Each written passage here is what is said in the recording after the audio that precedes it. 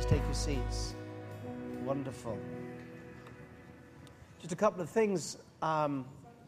If you've got your Revival Times, when you've got time to read it, you might be interested on page 10 and 11, because we've got some testimonies of healings that were related to the ministry here at the Holy Spirit Fire Service.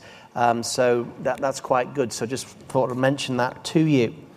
Also, next Sunday at the Holy Spirit Revival Service, I'm going to be ministering on a topic I've not ministered on before, on healing. And just to give you, because there may be people that maybe doesn't normally come out but should come out for that.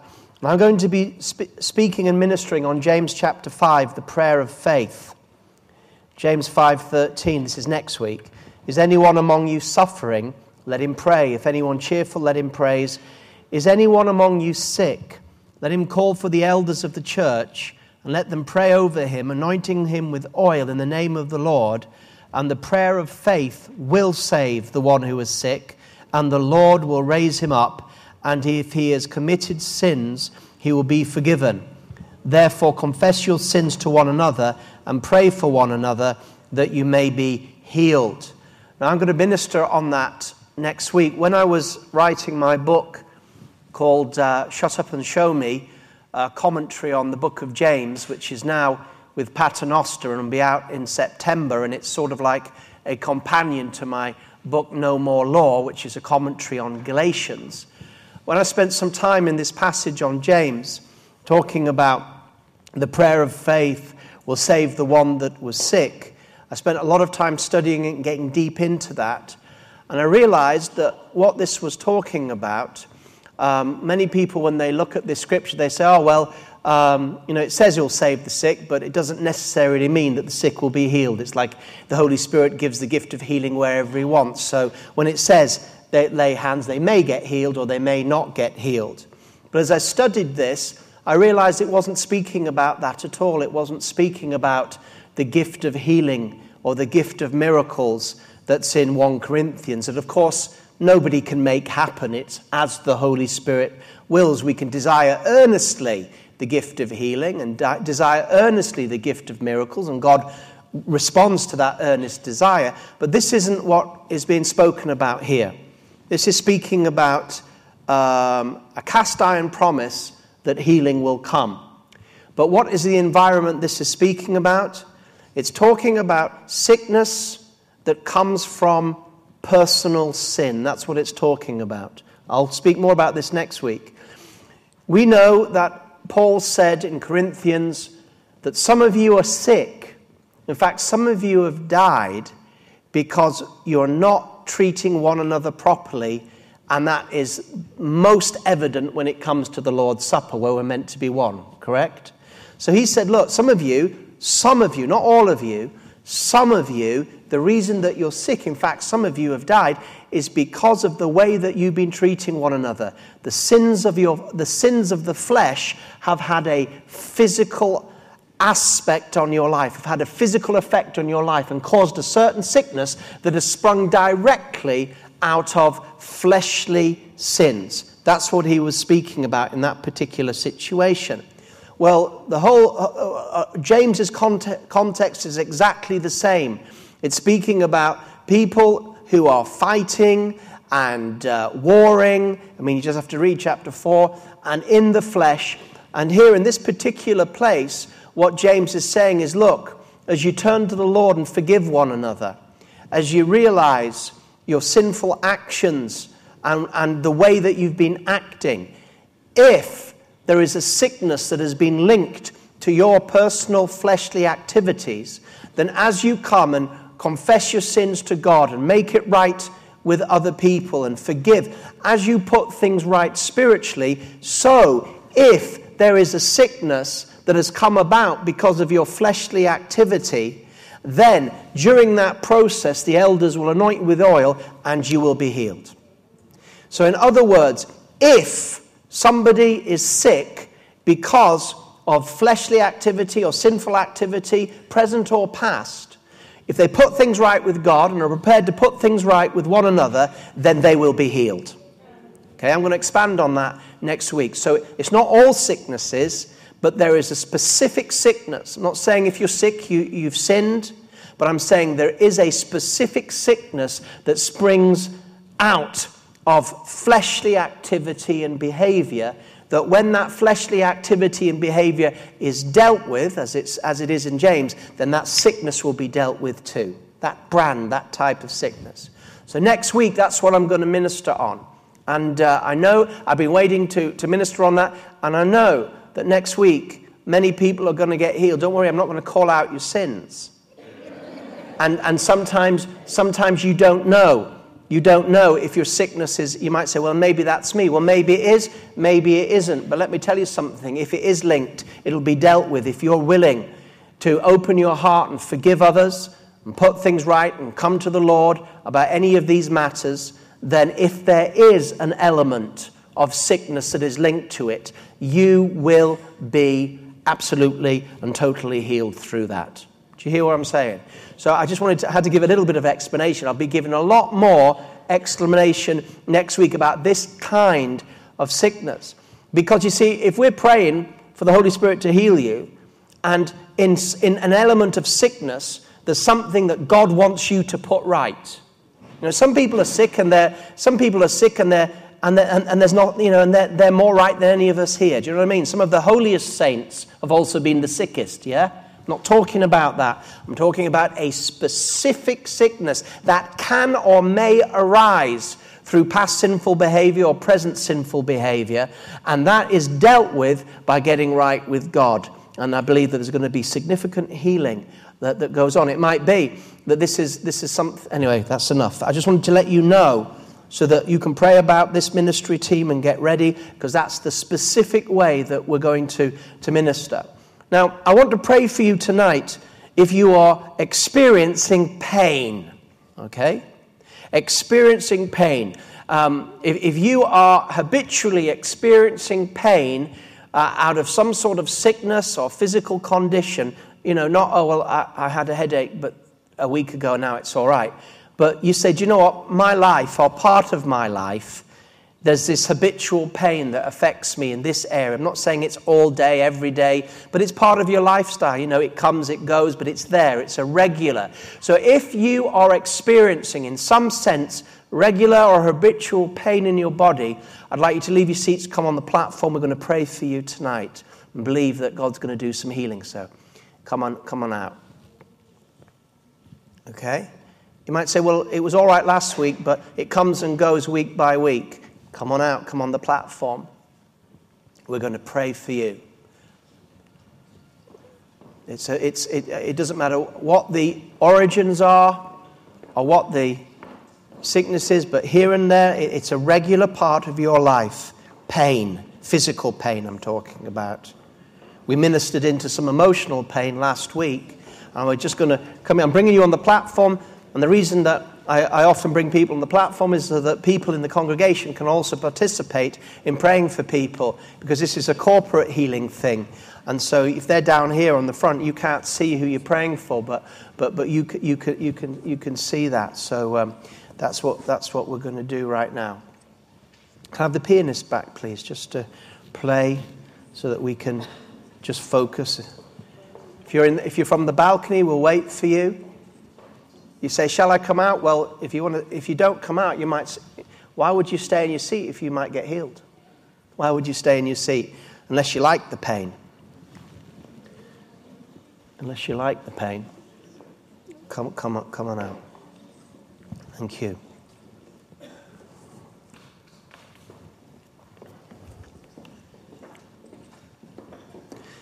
Yeah, ministry team, if you could come up as well.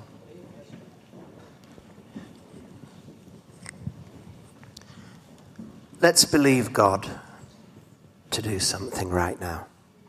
Let's just believe God.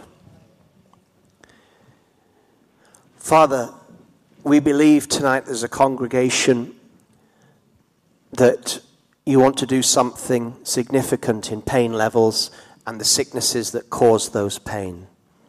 These people that are on the platform today here, Lord, they experience habitual pain.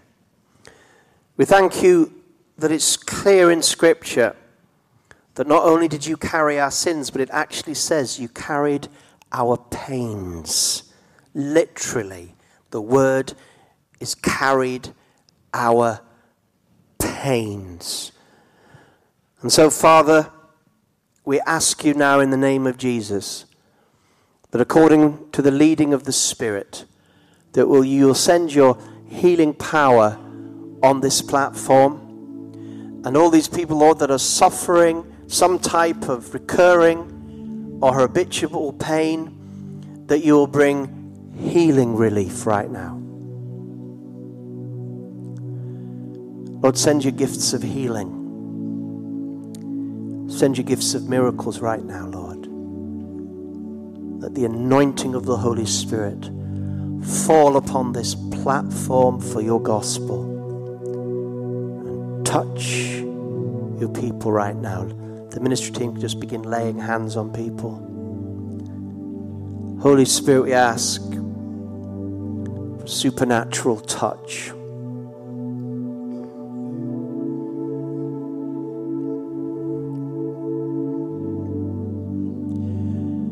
Who's experiencing pain in the hand regions? Anybody experience pain that affects the hands on the platform? You listen. Is there anybody? Your hand, yeah. What's the situation? Why do you have pain? I fall down in the bathroom. Yeah, you fall down in the bathroom. When was that? 4 years ago. And so does this? And so you regularly feel pain in this hand? Yes. What's it like? How does it come? I feel lamb. You feel what? Numb. Numbness comes and pain comes. Okay, just come out. We'll pray for you. What's your name? Kiro. Kyo. Let's pray together, everyone, specifically for Kyo. Lord, in the name of Jesus, this accident that happened 3-4 years ago, and it's recurring pain in this hand, numbness as well. We speak to the nerves in the name of Jesus of Nazareth. Be healed. Be healed. That the anointing of the healer come upon you right now. Right through your body, we pray that healing power would come. We speak to this hand, be healed. We speak to the origin of this pain. Be healed. We speak to every nerve. Let healing come. Freedom. Jesus, we pray. Let your healing flow in the name of Jesus, we pray, Father.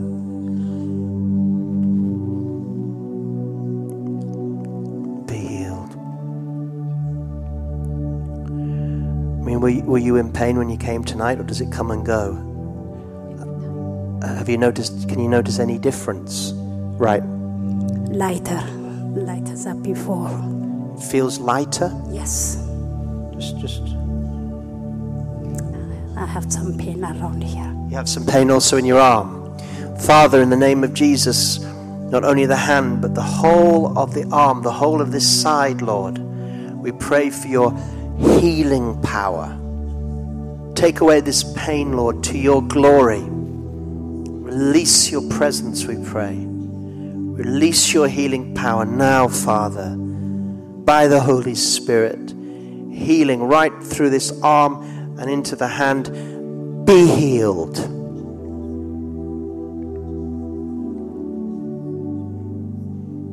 Check it out. How does it? Fine. How do you mean fine? How's it different? It's lighter than before. Lighter, brilliant. Yeah. You think something's happened? Yes. Amen. Lord, we ask your healing on every person right now. We pray that those that are suffering pain, that came in with pain, we pray that pain will leave right now. We ask for the pain relief that comes from Calvary, Lord, that goes right to the root of pain, right to the root of the soreness, Lord, or that which brings it. Is there anybody here that suffers from what's it called? When you have problems with your hands and moving your joints. Arthritis. Is there anyone suffering from arthritis here? Anyone suffering from arthritis? Anyone suffering from arthritis out there? Would you come on the platform? We'll pray for you. Anyone else suffer from arthritis? Yeah, come on the platform. Yeah, come on the platform. Is anyone upstairs with arthritis? Come on the platform. Just keep praying, ministry team. You suffer from arthritis. You're on the platform. That's good. Come forward. We're going to pray for all of you. Just keep praying, team, and see if there's any change, if there's any discernible change. Sometimes when pain comes and goes, it's hard to tell. Just face me. All those with arthritis, just come here.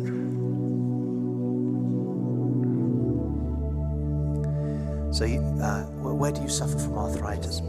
In your hand, yeah. All right. Oh, it hurt then. It hurt a little. Where do you suffer from? In your hands. I felt something. Where do you suffer? In your knees. It's funny, when I was praying, I just felt something about hands, and obviously it's extended not just to the lady. Well, we're going to pray knees and hands. Yeah. Do you suffer from arthritis? I prayed for you before, haven't I? What did I pray for you last time for? Wrist. Did you notice any difference since then? It's gone down. So it has gone down. It's been getting better. Better, yeah. But my knee as well. But your knee. So, you need more healing though on the wrist and the. Yeah, my knuckles and all that. But it has been getting better since we getting prayed. Yeah. Wonderful. Let's pray. Father, we as a congregation pray, Lord, for these that are suffering from arthritis in the hands and the knees. We ask your Holy Spirit, come now, Father. Send the power of the Holy Spirit upon them right now. Drive out this arthritis. Bring healing where healing is needed, and bring deliverance from the spirit of arthritis, if there be any working of that spirit. Healing and deliverance, Lord, upon them now in the name of Jesus. Pray that your knees will be healed in the name of Jesus. Pain go, healing come in the name of Jesus. Pray for your hands in the name of Jesus. We pray that your hands be healed in the name of Jesus. We drive this thing out in the name of Jesus Christ of Nazareth. Loose your grip on this life, and let these hands be supple and oiled of the Holy Spirit and healed. Take authority over these hands, especially this tender area here. In the name of Jesus, we drive out this thing, and we ask for a healing anointing come upon you. The power of God overflow from the top of your head to the soles of your feet, and through your hands let power come. Virtue and power, healing power from heaven come to earth in the name of Jesus. And let these hands be released. Let them be released from pain. In Jesus' name, be released from pain. We break the power of this arthritis in your hand. We ask for the healing oil of the Holy Spirit to flow in the name of Jesus. Lord Jesus, increase the healing that you've already started in this wrist and hand area. And in the knee, we pray for the Holy Spirit to come and do a great work of healing. Thank you, Father. Let's check out, see if you can notice any difference. See if you can notice any difference with that tender hand of yours that was so tender it was hurting when you came on, and that finger. You certainly seem a bit more flexible. What do you notice? Jesus, I noticed the pain is actually gone. The pain is begun. Because when you came on and you touched it, it hurt, didn't it? Yes, indeed. Because I heard you sort of wince. I saw you wince when you touched it, but now it's completely gone, the pain. Amen. Yes. Wow, that was so tender. Indeed, yes, but it's gone now. The pain is gone. Thank you, Jesus. That's a miracle, I believe, because when maybe you couldn't see, but when she showed me a hand, she just touched it and she winced. It was like so tender. Oh, bless you. Notice any difference? It comes and goes, doesn't it? That's the thing with arthritis, not always.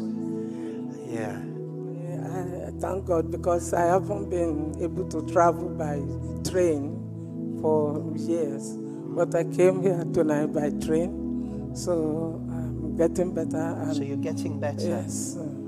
Does anybody else notice a difference? Now, it doesn't all happen at once on a platform, but sometimes God gives us signs.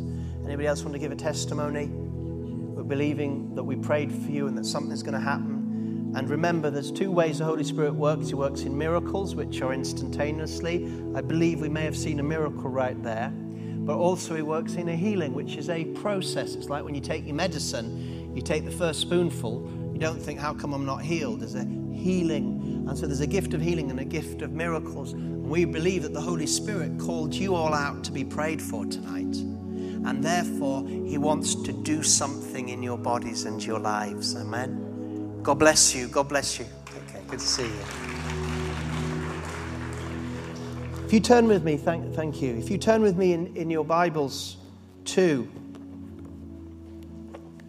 Luke chapter 7, verse 36. Next Sunday is also going to be a time of great forgiveness. It's not just forgiveness and those that are going to be healed through that James passage, but next week is going to be a great evening of forgiving one another, okay?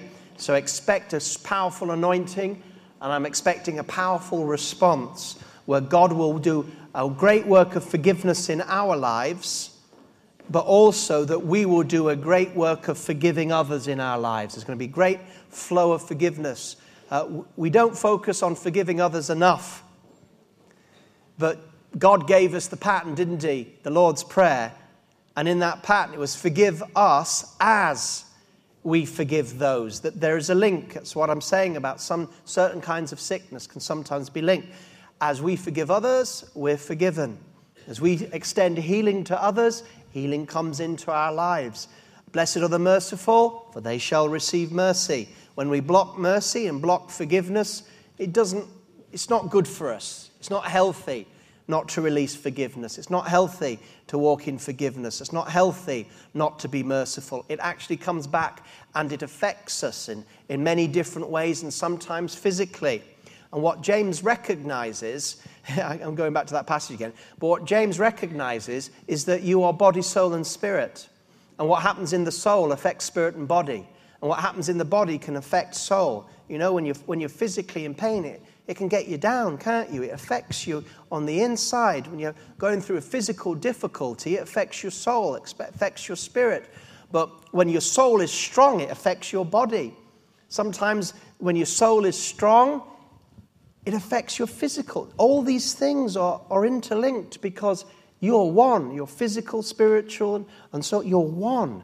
And so next week we're going to minister into that sort of wholeness of who you are and believe that as we deal in one area, the soul and the spirit, it's going to have knock-on effects in the other area, and we'll get some wholeness in this place next week. Well, Luke chapter 7 is what was on my heart tonight.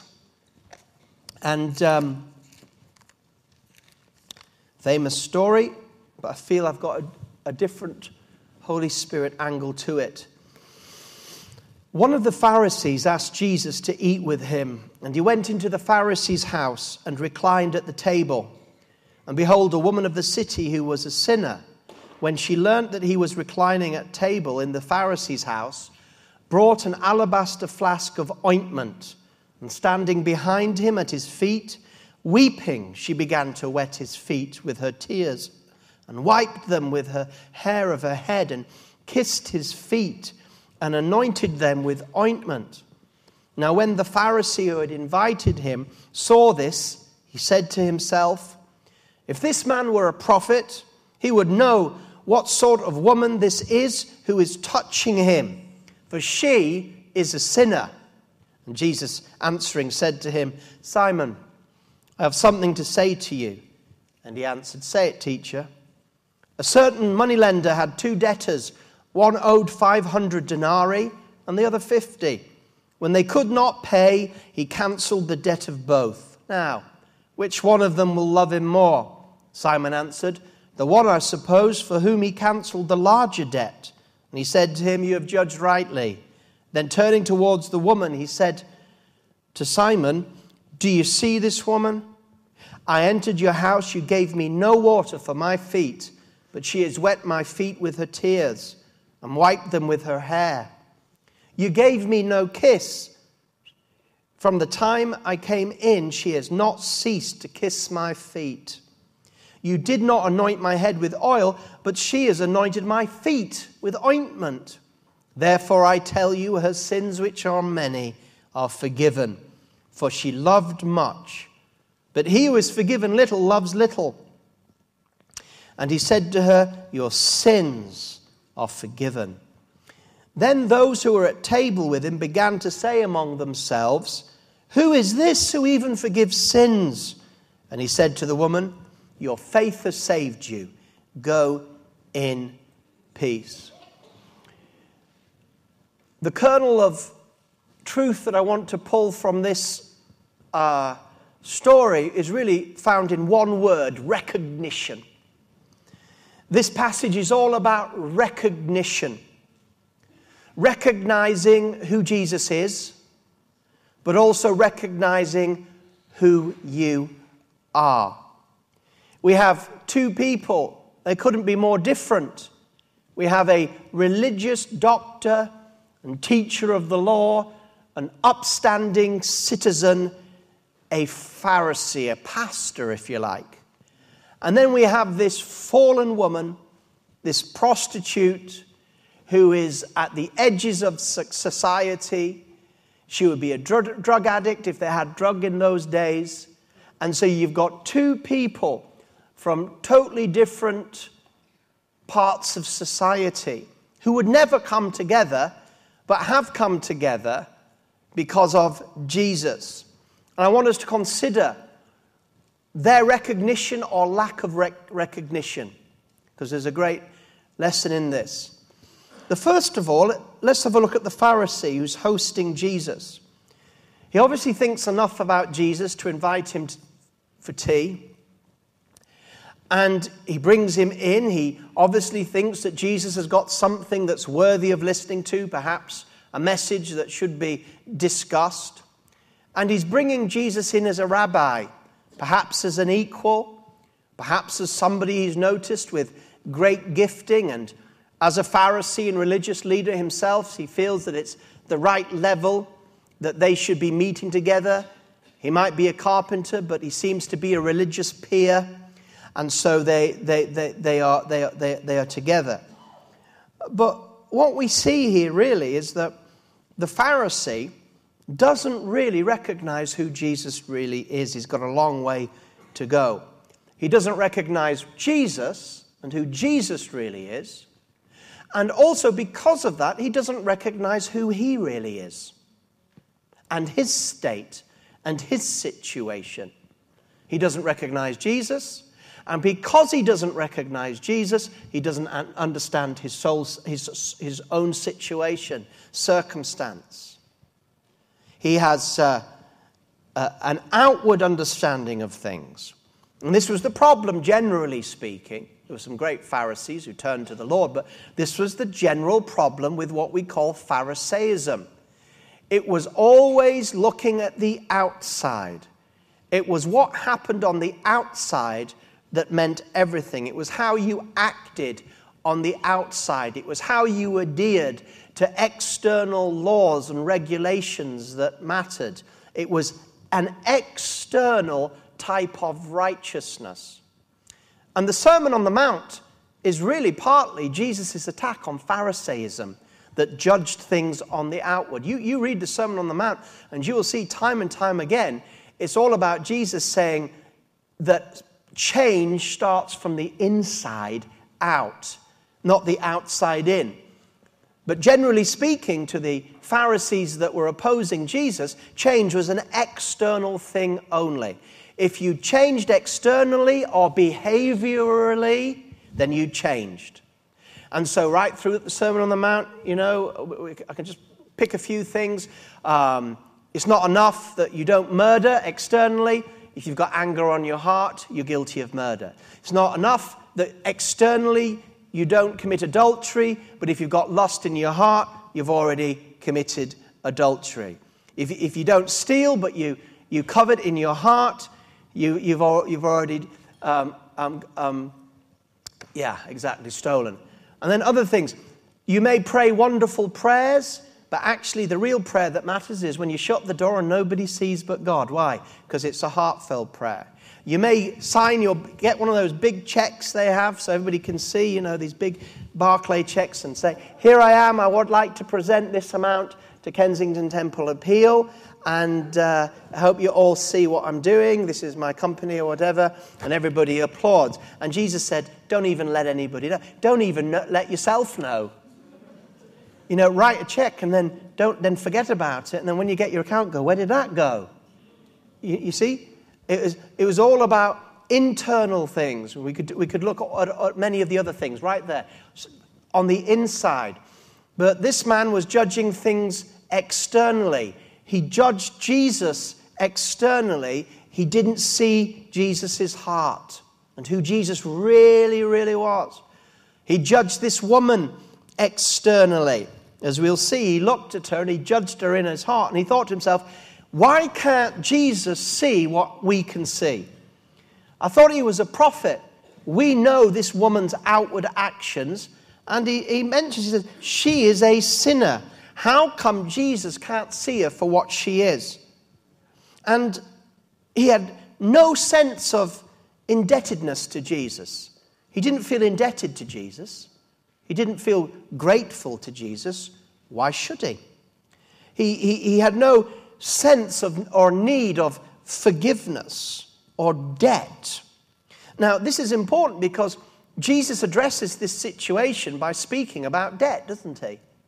His whole parable addressing what's going on with this man, this Pharisee, and what's going on with this fallen woman, the whole of what's going on is addressed by this forgiveness of debt.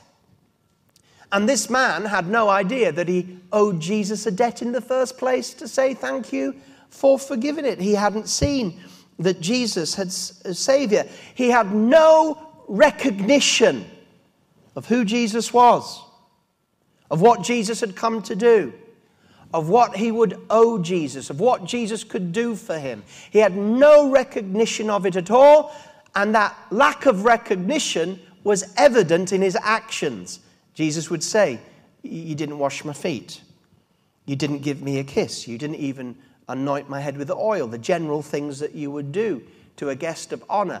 So his lack of recognition affected the way that he treated Jesus.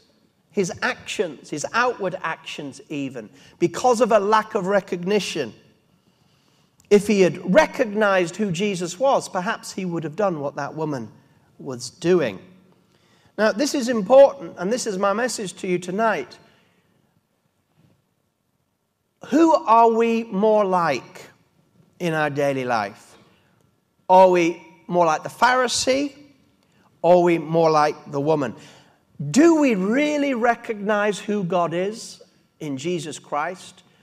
Do we really recognize the debt that we owed, that he paid?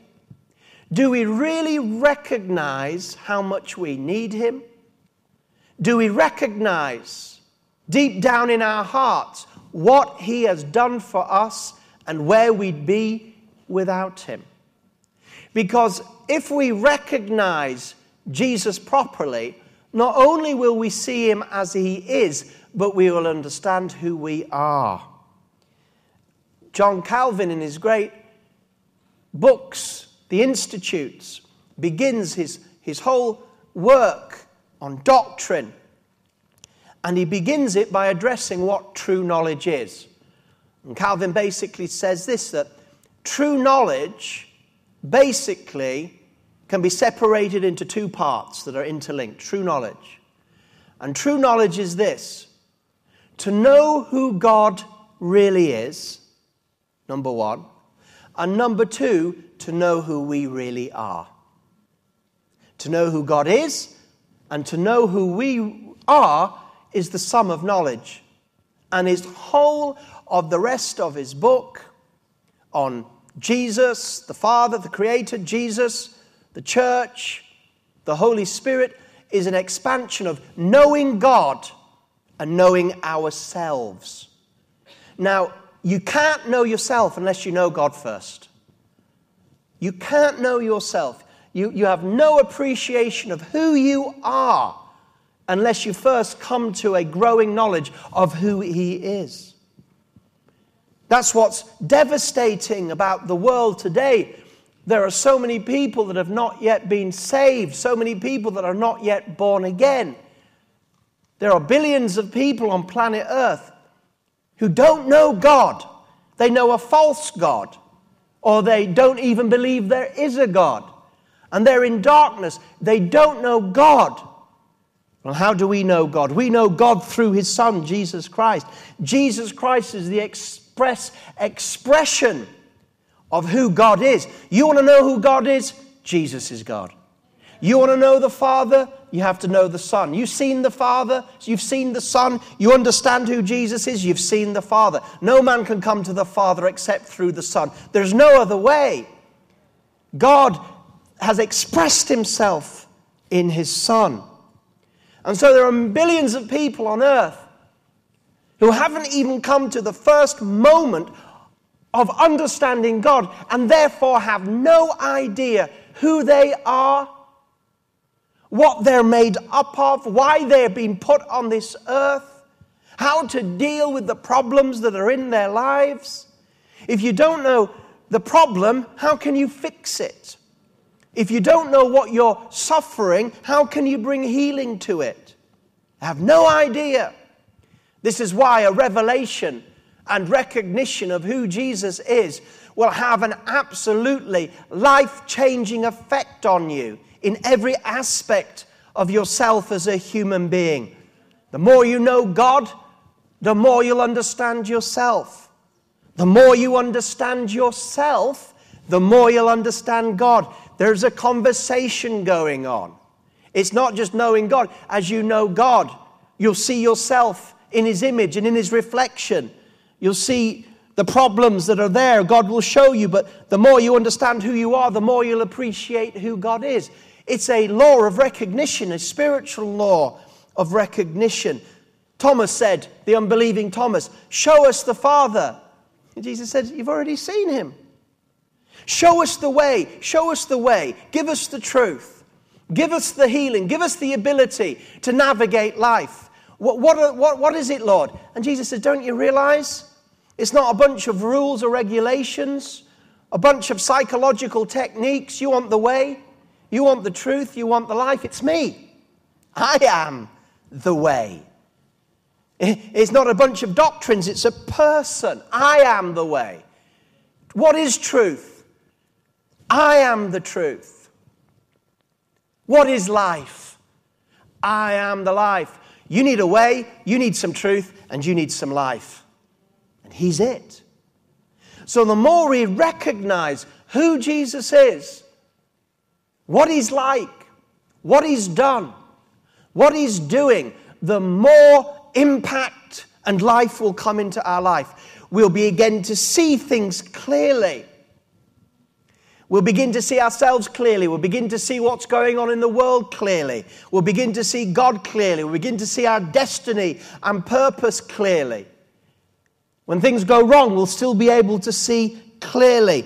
This man had no recognition and no understanding of the relative positions of his guest and himself. He thought he was on an equal. He had no idea of who this was that was in his head. He had no idea of who was God, and therefore he had no recognition of himself. But he recognized the woman. And this is the point. He didn't recognize Jesus, and therefore he didn't recognize who he was and his needs as a sinner. Oh, but he could recognize this woman. This is what Pharisees are like. They're always recognizing or passing judgment on others, but they haven't met God properly and they don't know who they are. They don't even recognize themselves. They are blind guides. They are blind. Jesus said that Pharisees were blind. He said, you're blind. He said, they said, how can you call us blind? We're teachers of the law. You're blind, you don't see, and that's your sin. And they were blind to themselves. This man, this Pharisee, was blinded to Jesus, blinded to himself. What a horrible position to be in. Oh, he could see the specks in other people's eyes, but he was blind to the plank in his own. He didn't even think he had a plank in his eyes. Sin does that to you, you know. Sin blinds you. It's a blinding work. The god of this age has blinded the minds of the unbeliever lest they see the light and the glory of Christ. It's a blind, they can't see. When we get caught in sinful practices, we get blinded by self-righteousness. We talk about justice and standing on our rights. You're blind. You're blind. That there is such a self-righteousness on the earth today. I mean, you just have to read the newspapers. I mean, you just have to read some of the newspapers like The Mirror and The Sun. I mean, The Mirror and The Sun is more self-righteous than the first 5 books, the Torah. There's more law and self-righteousness and judgment in The Mirror and The Sun. I mean, and it's getting stronger and stronger. Everybody's judging everybody else. It's outrageous. And this man was like that. But he recognized that woman. If this man were a prophet, he'd know what sort. She is a sinner. He could see she was a sinner. No, Jesus addressed that. And the problem with this man is he didn't realize his debt. Didn't think he had a debt. Well, what about the woman? Well, the woman was the exact opposite. On the outside, she'd been a right mess. On the outside, she'd done it all wrong. But something had happened on the inside. What had happened on the inside of this woman? A recognition had taken place. She recognized in a way that everybody else in the room thought thoroughly inappropriate who this man Jesus was. She recognized who he was, and she recognized who she was in relationship to him. She knew who it was she was touching. She had recognized. And look at the recognition. I mean, she is weeping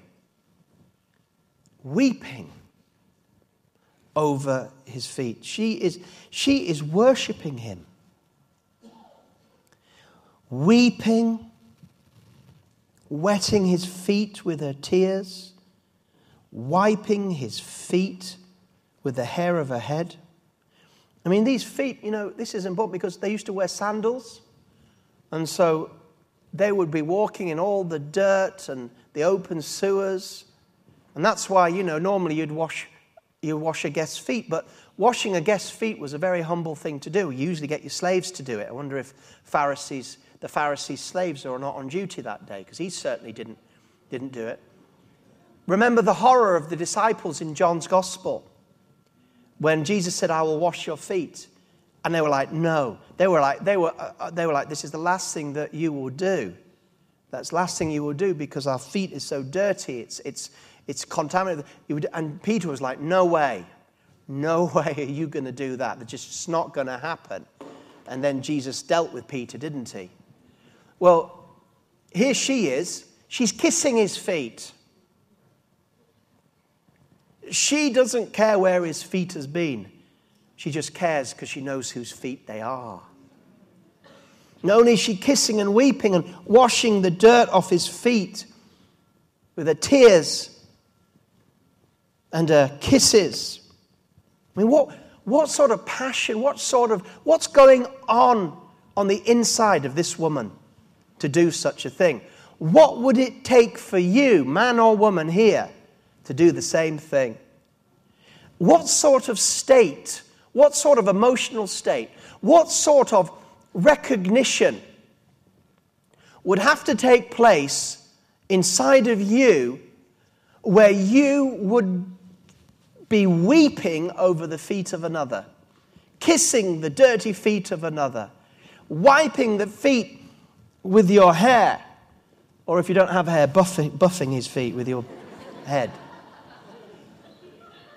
What would it take for such a recognition to have such a tremendous impact on your soul?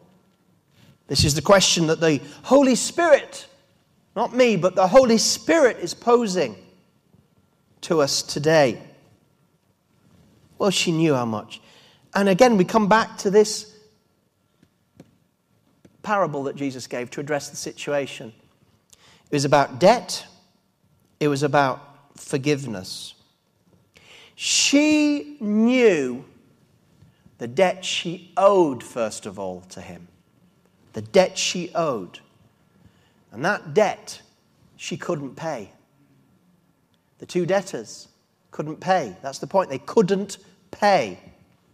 And whether it's 50 or 500 denarii, they couldn't pay it. What does that mean? It means that the person that they owed it to could throw them into prison for as long as they couldn't pay it. In other words, if they couldn't pay it and could never pay it, they would be in a dark prison forever. This is the state of humankind. Because whether it's 50 or 500, you can't pay it and you owe it to God. You say, what are you talking about? I'm talking about your sin debt. I'm talking about God, perfect in every way, above reproach, glorious and holier than we could possibly imagine. So holy, so perfect, that even the tiniest, what we'd call the tiniest, slightest sin is offensive to him forever and ever and ever. The problem with us is we don't know God and we have a low view of sin. So what we tolerate, God does not tolerate. We were born sinners with a propensity to sin.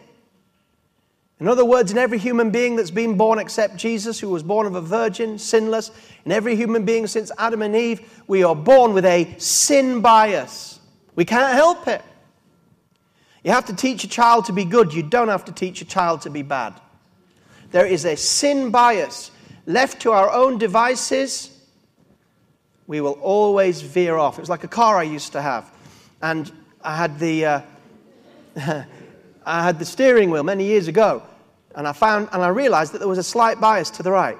So if I was going down the road and I took my hands off the wheel, then I'd see it go, start going. So it's got a bias to the right. So that meant that I always had to, it was only a little thing, but I always had to slightly have the wheel correcting the car. Well, we have a sin bias in our fallen nature in this fallen world. That's what we have. We were born with a sin bias. And we were born in debt. And so because we were born with the sin bias, it's like we're used to sin. We don't know any difference. None of you have ever been in an environment of sinlessness. You haven't even spent one moment in an environment of sinlessness. Unless you've had the Shekinah glory of God fill your room or something, then maybe you have. We are sin biased. We are sin contaminated. And so what we call brilliant white, if I can put it like this, if I could put it in color version, what you might say is glorious, brilliant white. God looks at that and says, that's dirty, dark brown. It's what you're used to. We're saying this is white as white. But God looks at that and says, you think it's white of white because of your circumstances. But if you're sitting from where I'm sitting, that's dirty, dark brown. You hear what I'm saying? His ways are not our ways. His standards are not our standards. His utter total hatred of sin, because it is a rejection of everything that God is in his nature. When he created the world, he created it sinless, perfect, good in all respects. It was us, humanity, that brought this world into a sinful, broken situation that God will one day reverse. We need to recognize that. You see, when people have a recognition of who God is, their lives change. Isaiah, when he saw Isaiah was preaching, woe to you, when he began. Woe to you, woe to you, woe to you. He saw the sin of others. He was right, he was a prophet. Woe to you, do this. Woe to you, do that. Isaiah 6, he meets God and he's saying, woe is me. So where he was, to begin with, he was a righteous prophet. He was the righteous one among them. And he's saying, woe to you, you sinners. Woe, woe, look at the darkness of you. And he was bright, shining light in comparison. And then the glory of God descends. It's like, woe is me. He had a revelation of God and therefore had an equal revelation of himself. The greater we have a revelation of God, the greater we encounter God, the greater we meet Jesus, then the greater revelation and understanding and deepening of our own understanding of who we are. Peter knew who Jesus was, and Jesus comes, throw your net on the other side. He throws his net on the other side and they catch this miraculous catch. And what does Peter do? He says, depart from me. I am a sinful man. Oh, is that a negative reflection? Is this, it's that sin thing again. You Christians are always on about sin. We're on about sin because we've got an answer to sin. People in the world don't even believe in sin because they've got no answer to it. Yet sin is ruining them, destroying them, and enslaving them. And Peter, that was a healthy thing. It was healthy for Peter to say, depart from me, I'm a sinful man. He was never more psychologically healthier than he was at that moment in his life. Because he saw Jesus in a new way, and seeing Jesus in a new way, he saw himself in a new way, and there was a healthy respect. Isaiah, when he saw the glory of the Lord, he said, woe is me. He was in the best position of his life because he saw God in ways he'd never seen him, and he'd seen him before. And seeing God as he was, it immediately brought a reflection of who he was. It brought health and understanding and vision. Oh, that the glory of God would return to the church. That the church would wake up to its own condition. Glory to God. We are asleep, slumbering. What we need is a divine visitation of spirit and word. A fresh encounter with Jesus Christ of Nazareth. A fresh encounter with the Holy Spirit, where we begin to see things differently, and it starts with seeing the Lord in a different light. And when we see him in a different light, we'll see ourselves in a different light, and and what will come out of it? Woe is me. But not a negative woe, a positive woe. In other words, woe is me. I owe you so much. I'm in debt. I'm in need. And that's what the woman was. She knew. She was like, woe is me. I have a debt that I can't pay. And if I can't pay it, I'm going to suffer for it forever and ever and ever. I'm lost. She had an awareness of her lostness. I owe a great debt that I can't pay. But Jesus forgave her debt, paid for her debt. And this was her response to him. She couldn't believe it. She no longer had to stay in a deep, dark prison forever and ever and ever. It's called hell. That she'd been released from the consequences of sin, released from the power of sin, knowing that one day also she'd be released from the presence of sin. And she was so grateful and acknowledged who this was. It was her that would carry her pains and her sins.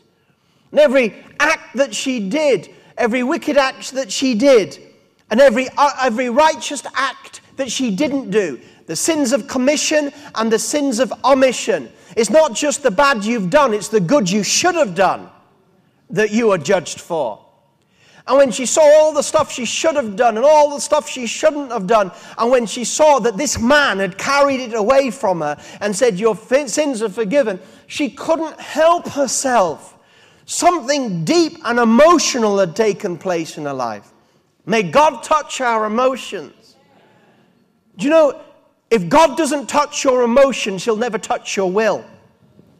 Anybody that reads the great Revivalist Jonathan Edwards, if you've ever read any of his stuff, and some of his stuff is hard to understand. Why does he have to speak like a philosopher? Why can't he speak plain language? I spend hours reading his stuff, and then I have to distill them, and I think, well, you could have said that plainly. That's the one thing about Jonathan Edwards. It goes on and on in philosophical terms. I don't understand. Anyway, I'm actually speaking well of him, aren't I? Not. So, and he basically says, look, if you can't touch a person's affections, if you can't touch their emotions, you'll never get to their will. And some people are anti-emotional. Now, I'm not emotion for emotion's sake, but this was not emotion. This was high levels of expressed emotion, wasn't it? I mean, it was embarrassing levels of expressed emotion. I mean, she took 3 months' wages in a bottle of fragrance and poured it on his feet. That's how she recognized him of being worthwhile. That could have been sold for the poor. That could have been used for something else. No, it was a personal recognition, a personal worship of Jesus, that she would lavish such things on one person. It was an outpouring of her emotion. She had been emotionally touched by the Master. The Pharisee had not been touched emotionally at all in any way, shape, or form. Now, emotions are the signals of the heart. And emotions can stem from good things. Emotions can stem from bad things. You know, emotions are neutral. It's what's behind them that counts. So not all emotional is great, but not all emotions are to be dismissed. These emotions certainly are not to be dismissed. In fact, wish to God this Pharisee had had some of these emotions in his life. He'd have been a lot healthier. She was the most healthy person in the room. Yet to others, she was crazy. She had lost herself. She was inappropriate. But when you look at the story of debt forgiveness, her emotions and response to the person of Jesus were absolutely spot on and appropriate.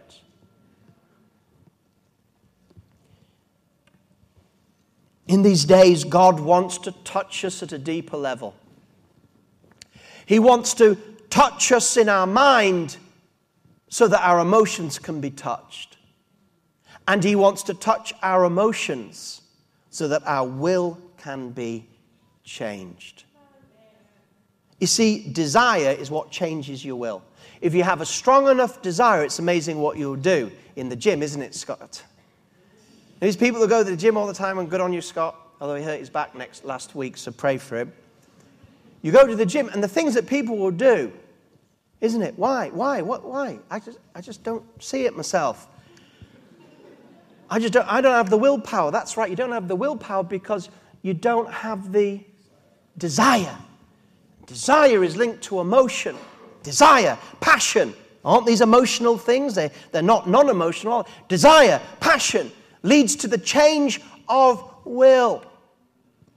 Oh God, send your Holy Spirit amongst us and touch our passions and touch our emotions and touch our desires and through touching our emotional faculties, reach in that our will may be changed. Not that she was emotional all the time, but there are moments of emotion, my friends, that are coming your way, I prophesy. Moments of emotions. We need some wet eyes. We need some tears. We need some joy. These are coming. The Holy Spirit is coming to touch our emotions. Not for emotion's sake, but to reach with truth through the emotions, to grasp your will, to cause there to be change. This woman is for us. This woman is a picture for us. Wherever the gospel is going to be preached, they are going to tell this story, these types of stories. God. So as I, in a few moments, we can have the worship team back. I'm prophesying something tonight. I'm not saying you're going to experience it this evening, but I'm prophesying. I'm doing a work, a surgeon's work in your heart, preparing you. Working on your mind to understand that there needs to be and there will be a deeper recognition level in our lives of what God, where's the worship team gone home? Maybe they're just emotionally exhausted by the sermon. No, they're here. I thought it had started early. But God, a recognition, a stepping back and thinking, do you know what? I couldn't pay it. Where would you be if it wasn't for God? Where will you be in a year if not for God? Everything we owe, not just the past, but what you owe Him today by the grace of God. What you owe Him today. What you owe Him in the future for what He's going to do for you. A recognition. A deeper recognition. This will change us. And there will become at the right time appropriate action. Appropriate change in lifestyle. Appropriate turning from sinful, negative actions and reactions that harm us and harm others. Because of a recognition out of our lives in many different ways and formats will come the washing of His feet with our tears, the drying of His feet with our hair, the pouring of something precious on the least precious part of who He is. We'll be like the people who loved David so much when he was in that cave and he was saying, oh, that I could drink from the wells of Jerusalem. Do you remember that? Just a desire. He wasn't asking, just that desire. And what they went to, these warriors, to get into that enemy place of Jerusalem, to bring him back a glass of water. I believe that's where God wants us to be. And you know, not just for His sake, but for our sake. A healthy place. God's going to bring us into a journey of this woman's healthy place. Recognition. They're the most beautiful people on planet Earth. The Christians that are grateful. The simple Christians that are just thankful. Thankful for the bread of the day. Thankful for the little things. Not their demanding with their rights before God. You have no rights before God. But just thankful, thankful. Thankful to be saved. Thankful to be alive. Thankful to be changed. Thankful. Grateful for the debt. God wants to work this so much deeper in our lives. And if you could take this prophecy tonight, He's going to do it. With every head bowed, is there anyone here tonight and you want your debts forgiven for the first time? You owe God. He created you. You're His property. Whether you believe in Him or not, you are His property because He created you. But you've sinned and fallen short of the glory of God, but you can have your sins forgiven right now for the first time. And all you have to do is say, Lord, I believe, and you will be saved. Is there anybody here with every head bowed? Lift your hand and I'll pray for you, and you can have your debts forgiven for the first time tonight. Up in the balcony, down here. Anybody? Lift your hand. I'll pray for you for the first time, and your debts, all your debts, though your sins be many, like this woman, they'll be forgiven. I'm going to ask the ministry team to come forward right now. We're just going to, let's sing that song, Bow Down and Worship Me, that we sang so well earlier on. Worship Him, sorry. Worship, bow down, worship Him. And let's sing in that as a beginning of new journeys into recognizing who He is and therefore understanding who we are. If there's anything you need prayer for tonight, don't rush away.